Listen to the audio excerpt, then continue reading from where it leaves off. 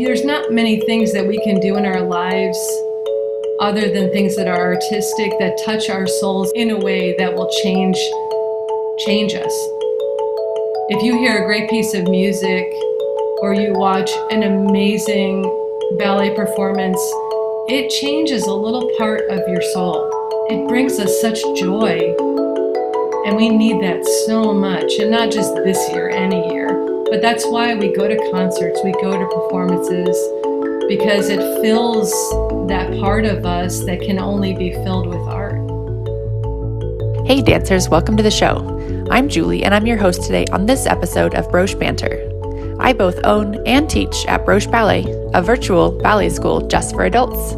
Join us as we explore all things adult ballet. Today on the show, I chat with Mick, a longtime piano teacher and professional musician who recently started ballet. 2020 was a really hard year for musicians, but Mick is so happy that it gave her the opportunity to pursue her love of ballet. We connect on so many topics, including why art matters, the learning process of a technical art form like ballet and piano, and why we love ballet. Her kind and warm heart will surely leave you smiling. Enjoy! Welcome to the show, Mick. I'm so excited to get to chat with you today. Thank you so much. I'm so happy to be here. Thank you so much for asking. It's going to be a great show. We met really during quarantine, like many of us did online, right? During when the whole world exploded and we suddenly had all this time on our hands. You are a musician, which is a difficult place to be during the pandemic. How has your life changed this year?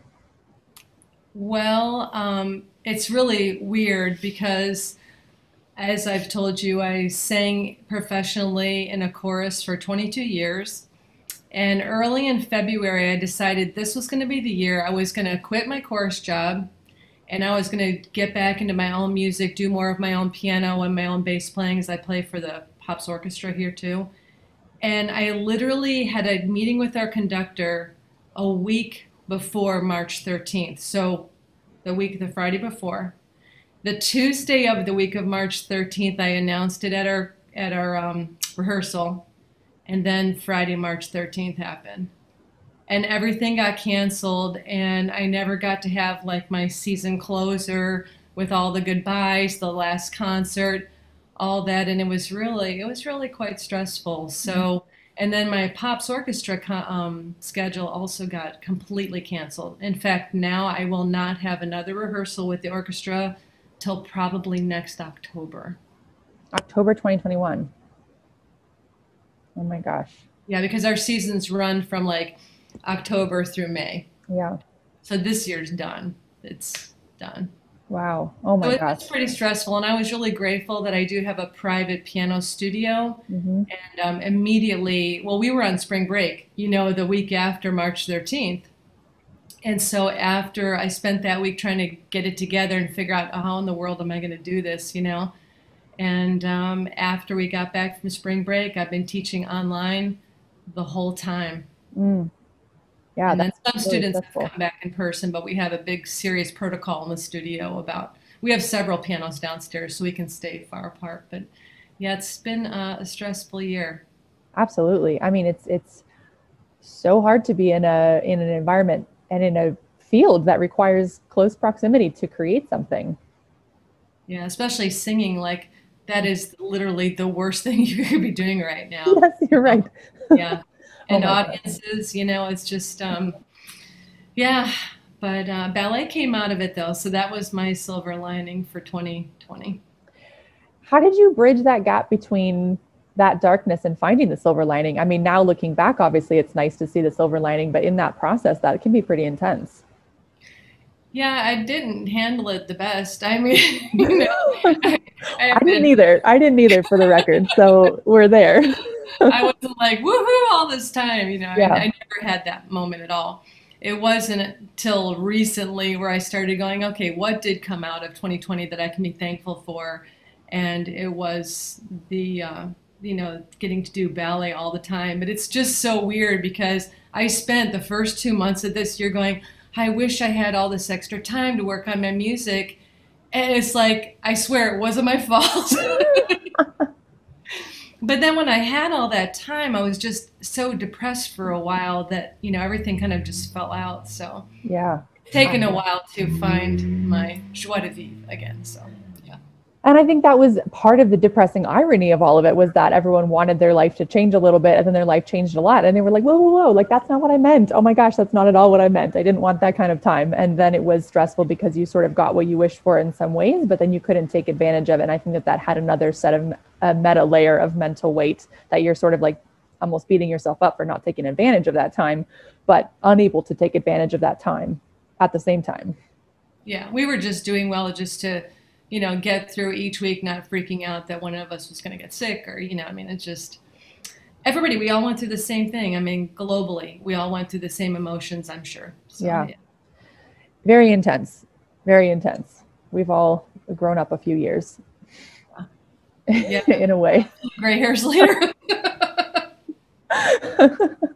2020 has been, yeah, been real. So ballet came out of it. So you started ballet this year, or did you start before and this was when you really got to dive in? How did this ballet thing come about in your life? Yeah, I started before. So, just a brief background. I had loved to dance like my whole life. Nothing like ballet or anything, structured, just dancing in general for the love of it. And gosh, what year would that have been? 1989, I actually worked as a dance instructor for Arthur Murray Ballroom Dancing. Yeah. And so I loved dancing so much. And I only did that for a little while I was going back to school and stuff. But then I didn't do any kind of dancing for a like really long time. And then our chorus did these great collaborations with Sarasota Ballet, where the chorus, if you can imagine, I have to send you a picture. The chorus is in the back of the stage, and then the ballet is all happening in front. Fun. We did some great work, some beautiful pieces by Lauritsen. And there was this one piece we did called Lux Aeterna, and it was all about light, eternal light. And so there's a couple choreographers that we worked with from the Sarasota Ballet, and they just choreographed these beautiful pieces, and we sang the backdrop. We were part of that tableau, and Mm-hmm. it was amazing. So in 2016, I started dabbling into the idea. I wonder if adults even do ballet, and I just started doing research, and I found some of the DVDs by Finest Jung from New York. You know, Yeah, he's got a awesome. bar, got some shoes, had no idea what I was doing, and I just followed his DVDs. But his DVDs are excellent; they're Yeah. so thorough. And then a couple months after that, I fell in our driveway and really hurt my right ankle, like really bad. So I couldn't even like walk normally for 6 months to 8 months. And ballet just kind of, you Yeah. know, then a couple years I got into it again. And then I got really busy. My schedule up until March 13th, my schedule was crazy. I even entertained the idea of finding adult ballet classes, but my schedules never mixed. Like all the beginner adult was when I either had rehearsals at night or I was teaching late. Right. And so then once 2020 happened, I thought, this is it. Okay, I'm going to finally do this. And so that's when I really, now I'm like full in, now it's done. I'm not ever going to not do it again. So, yeah, No turning back at this point. no. What is it about ballet? I don't know. What is it about chocolate? It's just like, there's just this thing. It's just the way it makes you feel. And being a musician and already loving dance, it's putting all those things together, and just feeling it, just how it feels to move. I've always been pretty athletic and, liked working out, loved lifting weights, everything like that. So I love being in my body and moving my body. And just, I don't know, it's beautiful to look at until you see yourself doing it, and then it's not so beautiful, but that's another topic. It just feels good, and I love the discipline actually. I like the discipline of it and just the meditative practice of doing bar. Hmm. It's like a meditation. Is playing the piano like meditation in that way? Or is it different? Definitely. No, Definitely. it's definitely, yeah. It depends on what kind of music you're playing, of course. So Yeah. if you're playing something really fast and loud that requires a lot of focus on, octaves going everywhere or whatever, you can't zone out or, go to that place. You have to just be, like right on it. But if you're playing some new age pieces or some beautiful, just light, easy stuff, then definitely, it's Hmm. definitely a meditation, and I love that. Yeah. Do you think that same principle applies to fast ballet, like with being able to play fast music? How do you go from playing slow music to fast music? I wonder if any of those are similar to how you would go from slow frappes to fast frappes. I don't know, you would know about that. I've done nothing fast in ballet at this point, so When does a beginner piano student start going fast? that's a good question. Okay, so that I can't answer. There you go. Yeah. So it's a couple of years before we start really working on speed, but if you ever teach little kids, all they want to do is go fast. Yeah, So I don't think that it's something you ever have to bring out of most students. So most of my students, I have to get them to slow down. I see. Because you teach a lot of kids. A lot of kids. I have Yeah. quite a few adults actually too, and one of my adults actually have to slow down as well.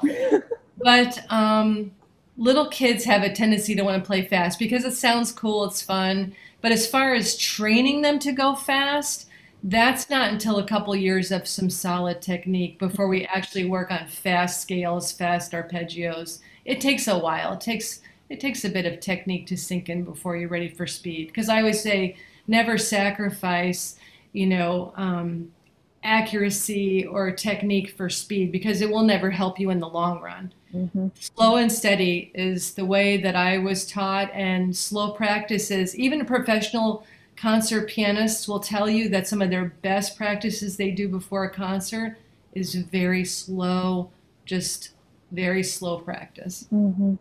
Yeah. A lot of times beginners equate slow with easy or slow with baby stuff or, why are we going so slow in the tendu? Why are we going so slow? But like you said, it's the same thing with ballet. When you get to the advanced level, you should be sweating by the end of holding a combination that would consist of holding fifth position for 32 counts and 32 tendus on each leg. You should be sweating by the end of that. But a beginner will see that as like a baby exercise or why are we doing this? Or, it takes a long time to teach someone that is how you actually get better because it seems so unrelated to the fast stuff.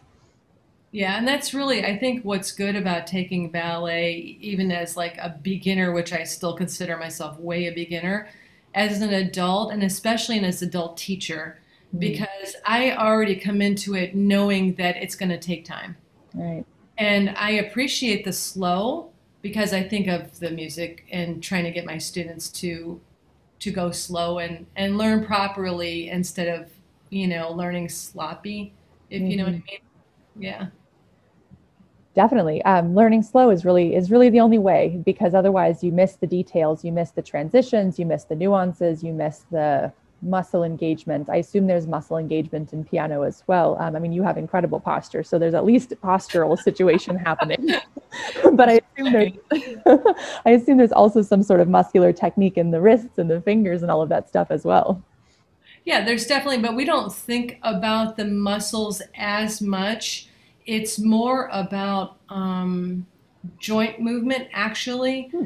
because if you're playing, you're thinking about not having the wrist. I can't even do it anymore. Not having the wrist bent like this, but having a level wrist or down, or keeping the shoulders down. This is a huge thing, keeping the shoulders down because students have a tendency to raise their shoulders. Yep. Also, not slouching. So that's, but I've been playing piano my whole life. So I've kind of been, trained to sit up. But then we use things like rotation. So when you're doing, say you're doing a movement that requires in piano going a fifth or an octave, you don't do that with just your fingers. You actually do that with your wrist and your arm. So all the movement is from the elbow and you're rotating because Yeah. we're always wanting to use our bigger muscles. It sounds weird, but the bigger muscles are actually the ones that ease up the smaller muscles to go fast. I know it sounds like it shouldn't be that way, but yeah. Yeah, well, it's definitely that way in ballet for sure.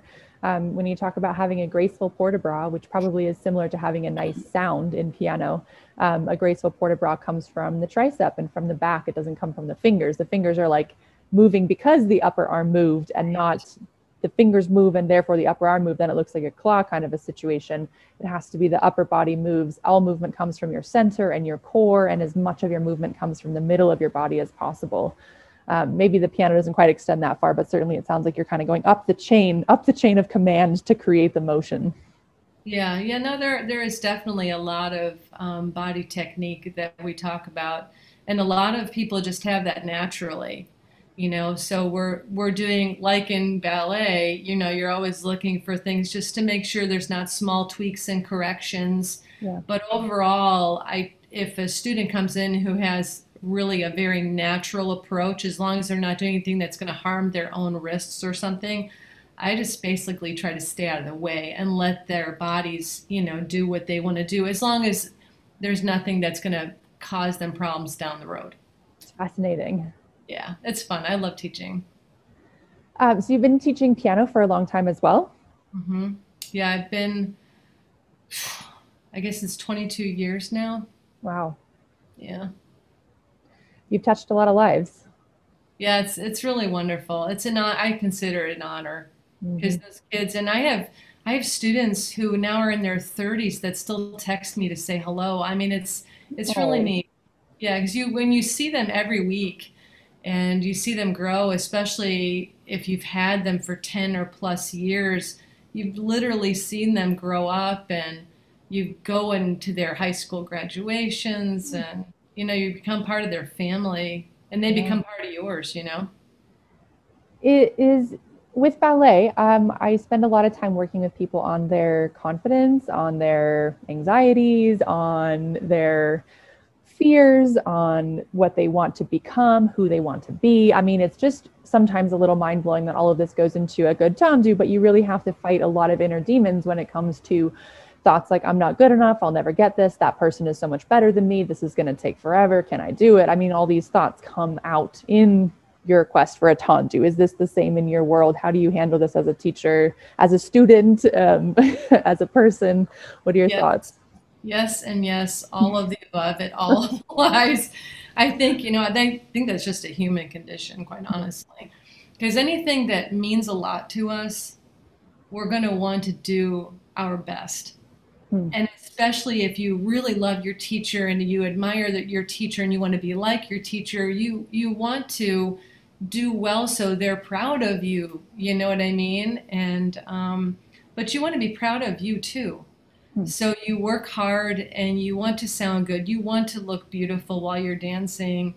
I think, and some of us who have the perfectionist tendencies, you know, we're hard on ourselves, and I think we've all gone through imposter syndrome, thinking, "What am I even doing here? They're going to find me out any minute," you know, stuff like that. But no, musicians go through exactly the same thing. Mm-hmm. Yeah, I've known Yeah. just a few musicians that are super ultra confident and stuff, but they're not usually people that you want to be around because they're so cocky or they just have a little too overconfident, you know, personalities. But most of the people that I know, we all feel like we're not good enough or we'll never get to where we want to be. I think it's universal, Julie. I think it is.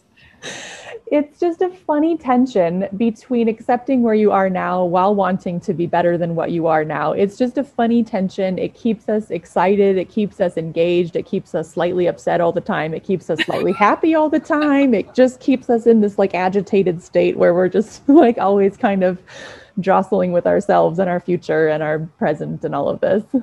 Yeah, maybe we would get bored. I don't know. Maybe we wouldn't strive to be better if we didn't have like that inner turmoil going on that pushes us Yeah. just a little bit more to straighten that foot a little bit more or listen to what you're playing on the piano to make sure that it's the sound that you want to have come out. And I don't know.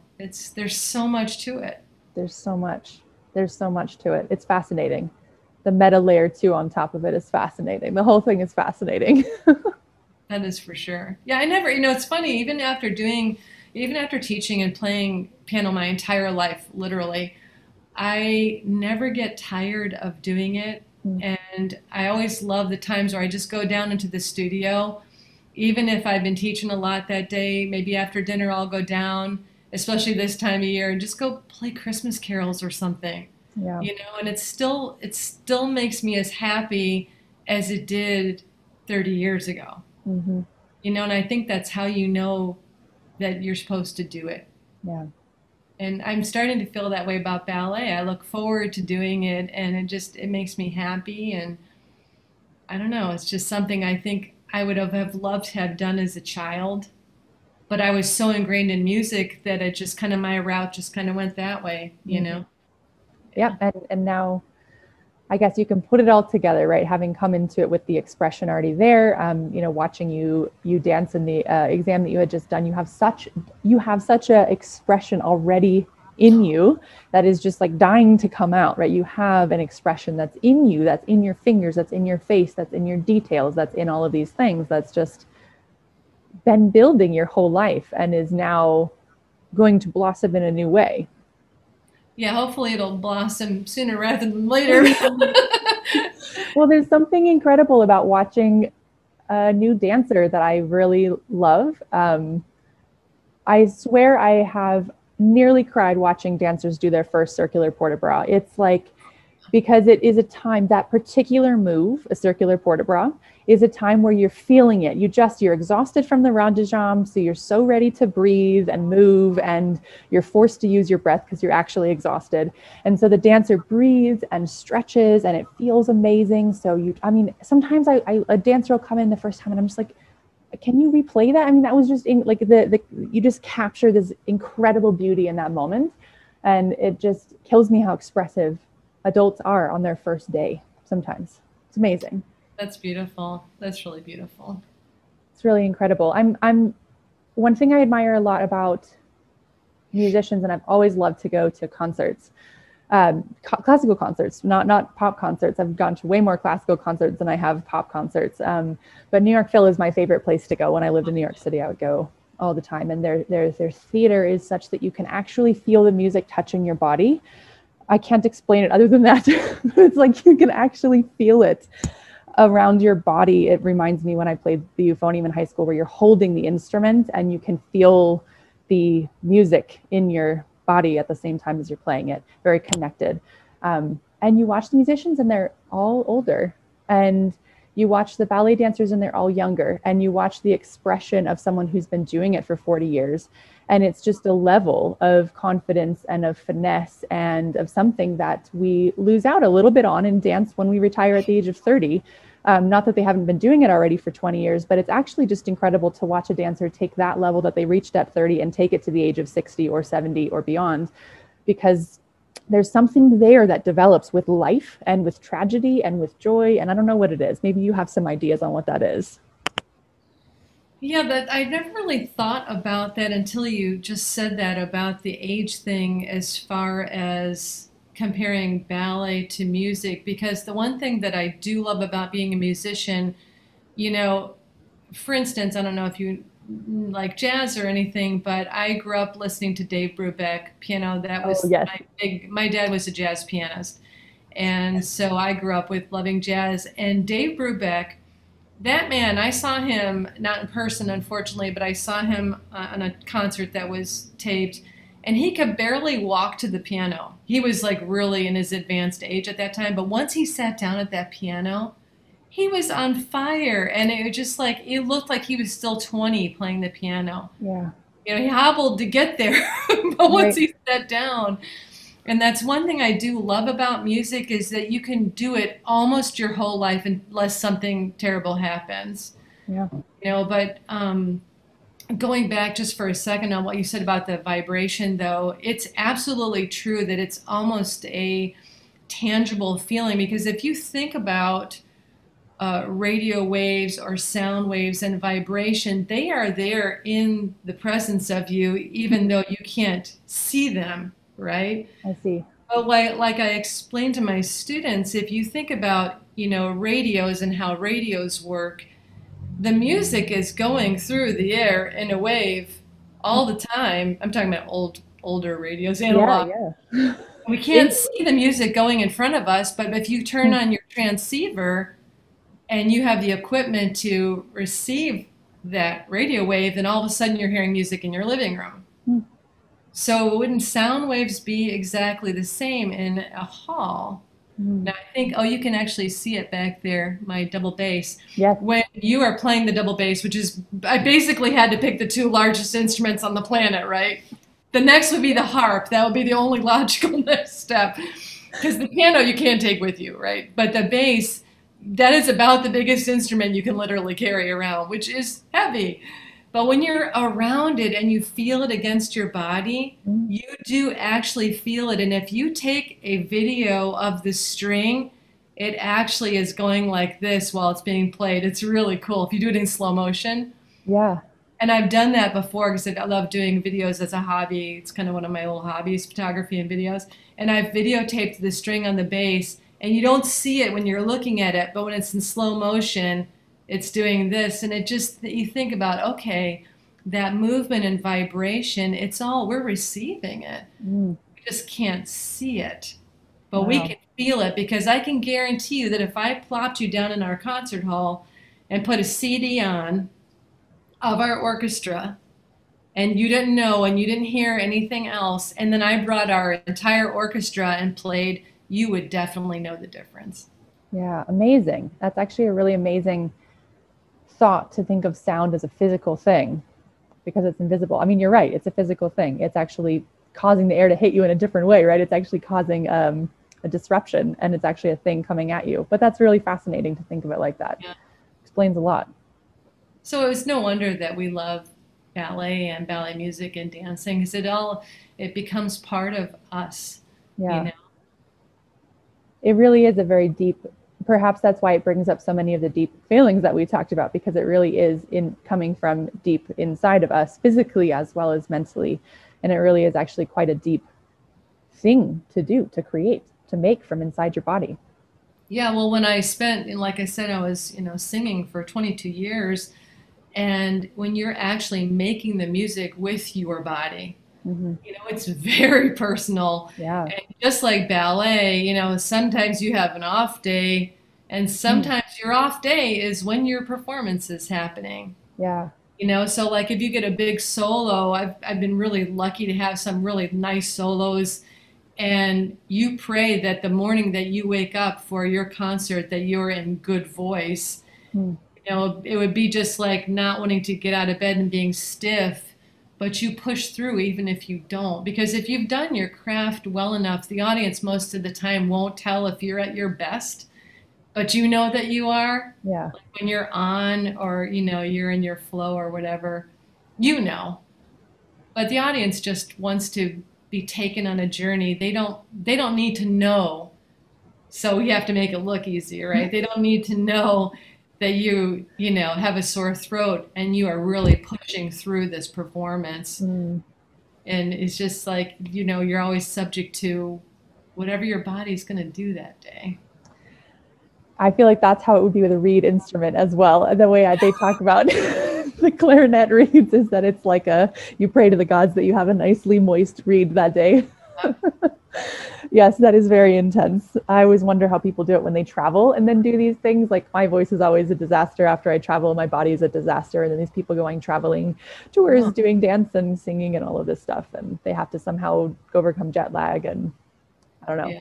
I think it's the training. I've watched a lot of our like big hitter soloists that come in and do, like we just did Haydn's Creation, and we had the most amazing vocal soloist that got flown in for this concert.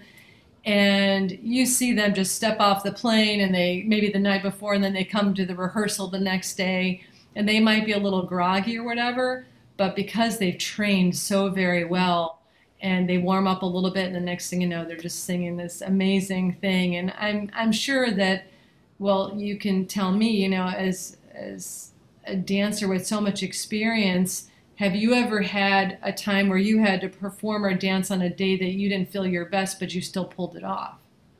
Oh, definitely. I mean, there's always a time. I think all of us have many, many times where it's just like you can't find your turnout muscles, or as we say in ballet, you're off your leg. You can't get your turns to work. You feel heavy. Your body feels heavy. You feel like your jumps are low, and you have all these different things. But I think definitely when it comes to the stage, for me, the adrenaline always puts your body back into tip-top shape. It's actually, I prefer almost to be a little bit slow on a day of a show so that the adrenaline puts me at normal. But if I'm at normal, then the adrenaline puts me on like insane mode. It's almost like uncontrollable. And that is like fun to be a part of, fun to experience that uncontrollable feeling. But it's like you need to hold it together to complete the show. I The just effect, had an image of someone doing a ton of pirouettes after drinking Red Bull or something. yeah, that's like actually a very accurate description. Yeah, that's right. The adrenaline is fun. It's a fun. I mean, the adrenaline of performing is fun and exciting. And I think it allows you to do superhuman things that you're kind of experiencing in an out of body kind of way, where you can kind of, it's odd. You kind of step out of your body sometimes in a performance and watch it happening because your training takes over. Basically, your training takes over, your muscle memory takes over, and you're not actually supervising the process. It's happening and you're watching it. It's a very odd meta feeling. Um, it may be similar to drugs. I actually don't know, but maybe similar to what people describe when it comes to hallucinations or something, where you're kind of out of your body, watching your body do a thing that you're kind of a part of, but not really. It's like kind of a very interesting sensation. But because you're moving, the movement makes you start to feel in your body again. Whereas a musical performance, I always found more difficult to perform on the flute or something because you're not doing much with your body. So it's easy to just be off in space. Yeah, being nervous the day of a performance when you have, it's not so much like when you're singing in the full chorus because you could basically be moving your mouth and no one in the audience would really know you were singing. But if you are singing a solo or a small ensemble, which is like my favorite work to do, um, being nervous the day of the show is not a good thing because your breathing gets really messed up. Yeah, And if you're anxious or nervous, you're not breathing fully into your diaphragm, right. and that just makes your voice not sound that great. And so, it definitely there's something to be said for years of experience, Mm-hmm. because then you learn how to calm yourself down. And one trick that I learned from somebody a long time ago, and I can't even now remember like who taught me this, but starting to one time, this is like 20 years ago, I had to sing a big solo when we do this Handel Messiah thing where there's a bunch of different solos in the Messiah and then the audience like sings the choruses. It's really cool. It's a Messiah sing along. And I remember one of the first times that I had to do that because I was also had a church job at the same time. And I just went out there and I remembered somebody told me one time to just think about the music and not think about yourself. Mm. And that kind of lets you off the hook because if you just think to yourself, and this is what I teach my students when they go to do their performances, which we do every, several times a year, think about how beautiful this music is. And when you go on stage, think to yourself, first of all, thank the audience in your own heart, and then think to yourself, this music is so beautiful. I can't wait to share it with you. Oh, that's And so if you come sweet. to it, if you come to it with that idea, then it's not about you. And I think that's when we get into trouble is when our ego takes over. Mm-hmm. And not necessarily in a bad way, because we all want to do well, but we don't want to look stupid or we don't want to look bad. And there is something to that. And that's not a terrible thing either, but it doesn't help us when we're nervous. Right. So if we go on stage and we just think, okay, I love this piece so much and I can't wait to hear it and I hope I can do it justice. Mm-hmm. And once I started thinking that way, then my solos became a lot easier, even though I was still like nervous and sometimes terrified to like see the audience. I'm like, oh God, here we go. But it helped a lot. And I'm sure dance is probably like that too. You've got this beautiful choreography that you or somebody else has created and you're like, I just want to do this justice, Mm-hmm. let's have fun. Let's go do this. I love that. It's so wonderful. And I think even as a teacher is where I think I resonate with it the most, where when I'm sharing ballet with people, it can be a little stressful because there's so much you have to share and there's so much that people need to learn and there's so much that you may not teach right or that you could teach better or whatever. But I think what tends to help me through that and really help me love teaching so much is that I feel like I love ballet so much and I just can't wait to share it with people, and I can't wait for them to see how fun it is, and I can't wait for them to feel a pirouette, and I can't wait for them to be in point, and I can't wait for them to do all this stuff. And that makes it like really, really fun and enjoyable and no pressure on me, because I mean, there is pressure. Obviously I want to do it justice, as you said, but like, I'm just so excited for them to get to be in this world. And I'm so excited for them to dance, as that's kind of cheesy, but that's how I feel as a teacher. It's not cheesy at all. And Julie, I have to tell you, you come across that way, and it translates 100%. I can tell when I'm either taking a live class from you or doing the on-demand classes, that I can tell that you love it so much, that you are so excited for any student at any level to find the beauty in it, no matter what level. And that's something I really admire about you, because you really do love it. And I can tell that. And I can tell that you never lose your patience with people as far as teaching, and that you're such a kind teacher. And I just really appreciate that about you. Thank you. That's very sweet. That's all how I hope to be as a teacher, and what I hope to give to the world. If there's anything I can give, it's that one more person than would have before gets a pair of point shoes or gets to be on stage or whatever it is, because it's magical, I think. Well, it comes across. So. Usually I finish with a piece of advice, but I think you have a very interesting perspective in your life. And I want to just ask you to finish. Why does art matter? I think it matters very much. And I think we're seeing that this year more than any other year, because there's not many things that we can do in our lives other than things that are artistic, that touch our souls in a way that will change us. If you hear a great piece of music or you watch an amazing ballet performance, it changes a little part of your soul, and you're more richer for it, because it brings us such joy, and we need that so much. And not just this year, any year, but that's why we go to concerts, we go to performances, because it fills that part of us that can only be filled with art. It's beautiful. It's beautiful. We need it. Sometimes it's hard to believe that joy is justified when there's so much work to do, but I think we've all learned a huge lesson about that this year, and I hope we all take it to the future. Me too. Well, thank you so much for being on the show. What an enjoyable conversation. I feel like I learned a ton about music and ballet, and you have an incredible wisdom to impart. So I appreciate this whole conversation and really getting to know you this year. What a pleasure. Well, it's been a pleasure to be here talking with you, and I really enjoyed talking with you, and I'm sure we could talk for hours about this. Yes, and I'm sure we'll continue talking for hours offline about all of this. I hope so. Well, thank you again. Thank you, Julie.